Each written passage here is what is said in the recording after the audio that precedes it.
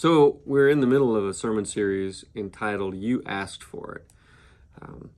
So you remember in the season of Lent, we put it out there. If you could hear one sermon on any topic or scripture, what would it be? And so the responses that floated to the top, we've been preaching on those. Well, today is creation evolution. It seems a lot of you struggle with that question. It's a big question. One of you even said, how can we reconcile traditional Earth-focused faith with the expanding universe as revealed by the Webb telescope? That question sent me to NASA's website and a lot of fun discoveries there. So, creation versus evolution. It's a big question. And it's actually not a bad starting point when it comes to conversations about our faith. Now, every year in our confirmation class, we start with some introductions. This is what the year is going to be. This is the journey that we're going to be on. But right out of the gate, we start with the doctrine of God. And that big question is, who is God? We spend several weeks on the topic of God because you can learn all there is to know about God in 3 weeks, right? No, but it's a Trinitarian conversation. So it's not long before our conversation takes us to Genesis, that we talk about God as being the creator of all things. Now, over the years, without fail, in these confirmation classes, for decades that I've been teaching them, a student will inevitably ask, Pastor Keith, what about evolution? What about the Big Bang?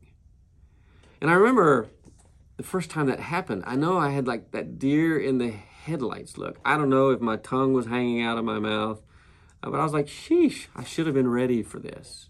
But my typical response now is to open the Bible and turn to Genesis chapter 1, verse 3, and read. Then God said, let there be light. And bang, there was light. That's my explanation. And just to say, there are possibilities. We read our account in Genesis, and we've lived with it, some of us for our whole lives, and it feels a certain way, and it reads a certain way. And then we encounter something from the world of science, and there can be some friction there. How do we reconcile these things? And it comes out in the questions of our 12 and 13-year-olds in confirmation class. And it doesn't always have to be an either or, right?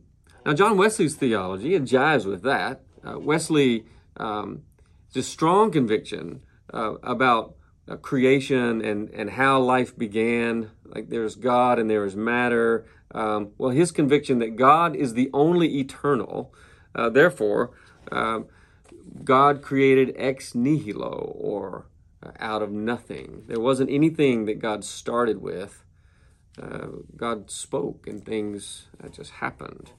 There's also, in this conversation or in this debate, this creation versus evolution, on one end of the spectrum is this group called the Young Earth Creationists. There's a website. Ken Ham is the president of this group called AnswersInGenesis.org.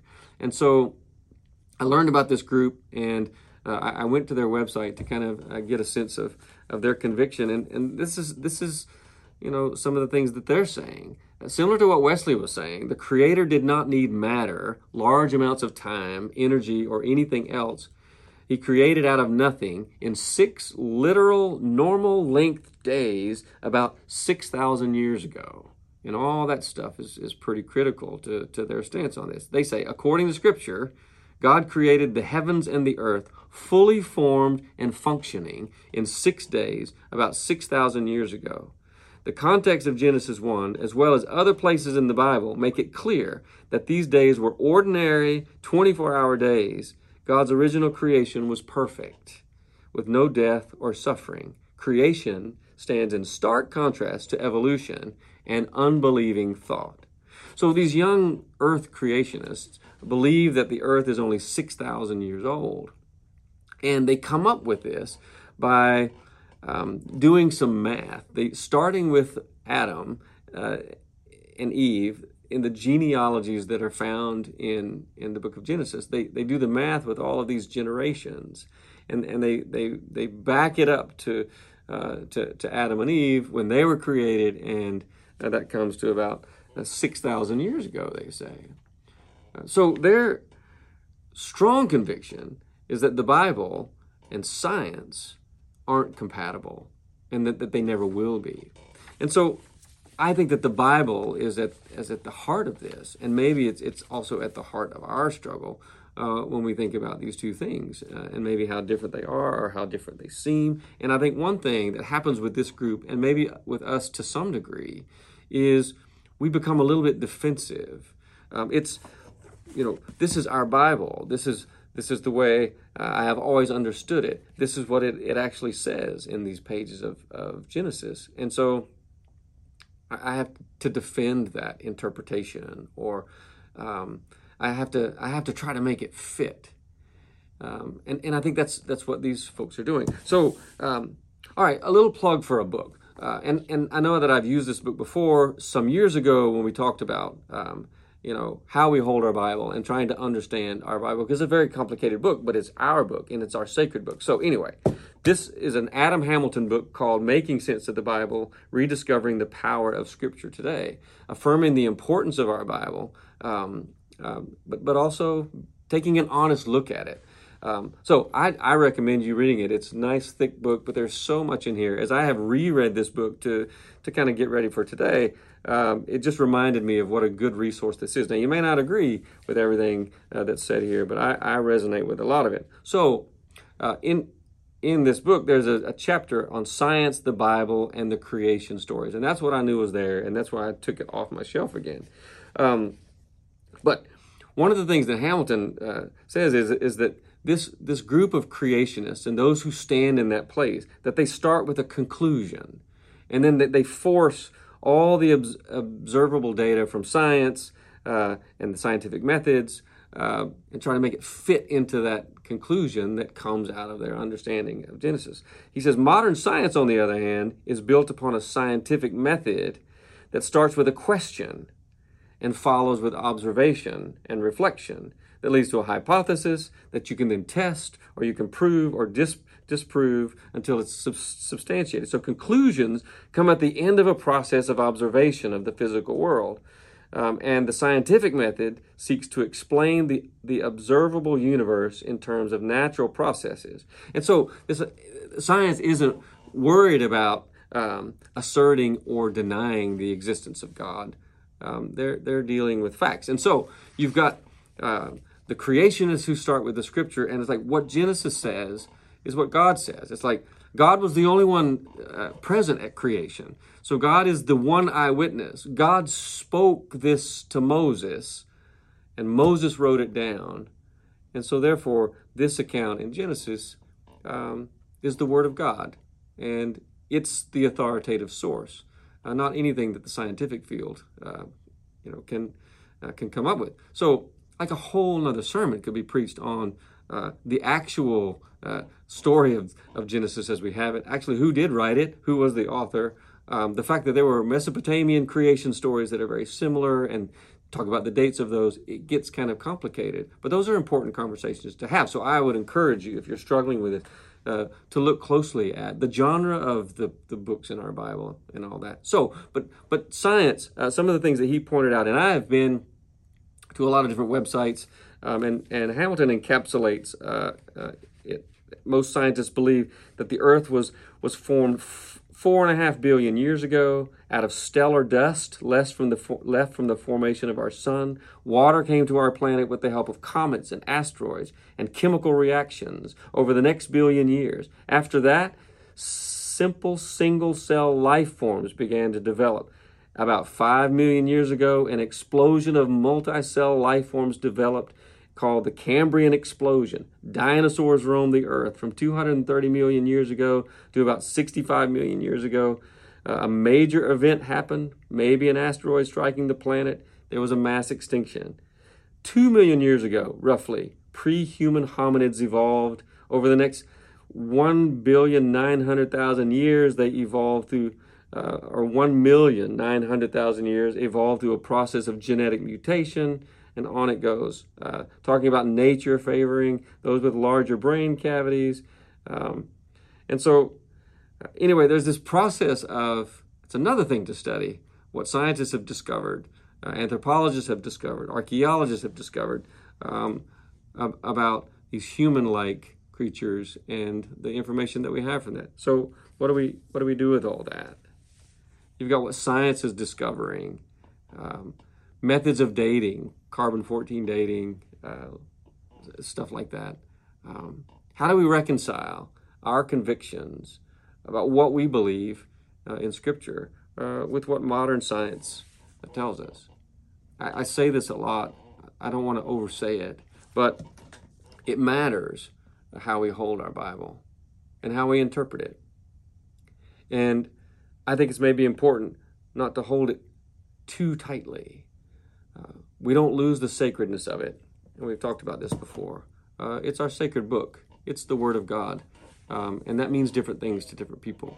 So your question about the Webb telescope and how much farther it can go and how much more it can see, I was curious about that and wanted to learn about that. And so I went to NASA's website. And on NASA's website, I discovered John C. Mather. Now, listen to this guy. Nobel Prize in Physics, senior astrophysicist, Observational Cosmology Laboratory in NASA's Goddard Space Flight Center. Really smart guy. And so he starts out this article, this blog or article that I read on NASA's website, talking about how the Big Bang as a name, it's misleading scientists and philosophers and the general public, and has been since the very beginning in 1949. So he's like, this idea that the Big Bang conjures up like the image of a firecracker. Like at one point there's an explosion, which is kind of what I was leaning into with the confirmation class. Like, you know, God speaks and there's light. Like there's this beginning, there's this center, there's this point in time. And so this Big Bang, Mather says, like this firecracker, that there is this beginning, this place, this center, that's not really what's going on. He's like, it's so exactly opposite to what astronomers have observed. He says that it's shocking that we're still using the name Big Bang. I'm like, okay, my education is starting. So he's like, what he's saying that astronomers are actually discovering is that distant galaxies, lots of them, all appear to be receding from us with a speed roughly proportional to their distance.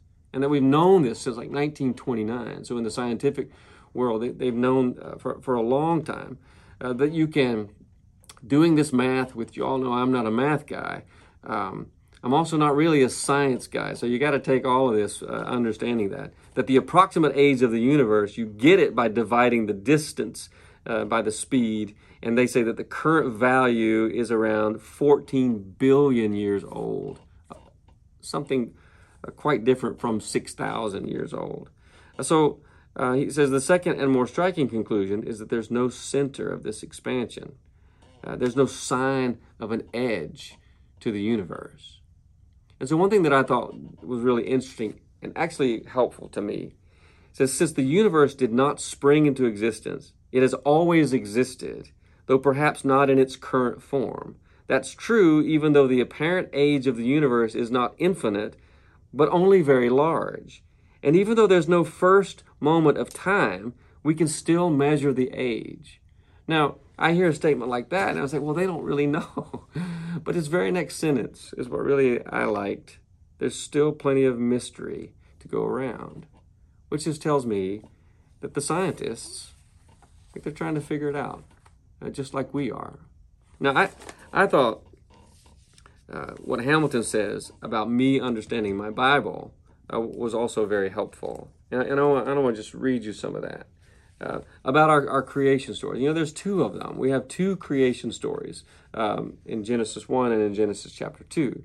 He says Genesis 1 is majestic, beautiful, and poetic. It's not a lesson in cosmology, it's a creed.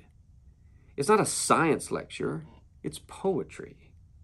Each day in Genesis begins with, "And God said," after which God then brings something into existence. And then, "It was so, and God saw that it was good, and there was evening, and there was morning, the first day. And God said," and he brings something into existence, "and it was so, and God saw that it was good, and it was evening, and it was morning, and it was the second day, and it was the third day." And so Hamilton says it makes a claim not about scientific knowledge, but about truth and theology. George Thompson has always said that to our confirmation class. Like, Genesis is about theology, not about history. There is a God, there is a good and glorious God, that creation is good, that we, both men and women, were made in God's image, that life is a gift, that God is the rightful ruler of all things, as a creed, a hymn, a praise of God, and a theological lesson about the ultimate nature of existence. Like, that's what it is. But as a scientific text, no. And so he poses the question, why not? Why can't it also be a scientific text? And he says, because being a document written by, and at least initially to pre-scientific people, it tells what late Bronze and Iron Age people of the ancient Near East believed about the order of creation. When we treat this text as a scientific account, we miss the point. And he says, we end up with bad science. And I thought it might be nice to end this sermon with what our United Methodist denomination says about all of this. In our social principles, I would encourage you to read those things too. But this is in our social principles about science and technology. We recognize science as a legitimate interpretation of God's natural world. We affirm the validity of the claims of science in describing the natural world and in determining what is scientific. We preclude science from making authoritative claims about theological issues, and theology from making authoritative claims about scientific issues. We find that science's descriptions of cosmological, geological, biological evolution are not in conflict with theology.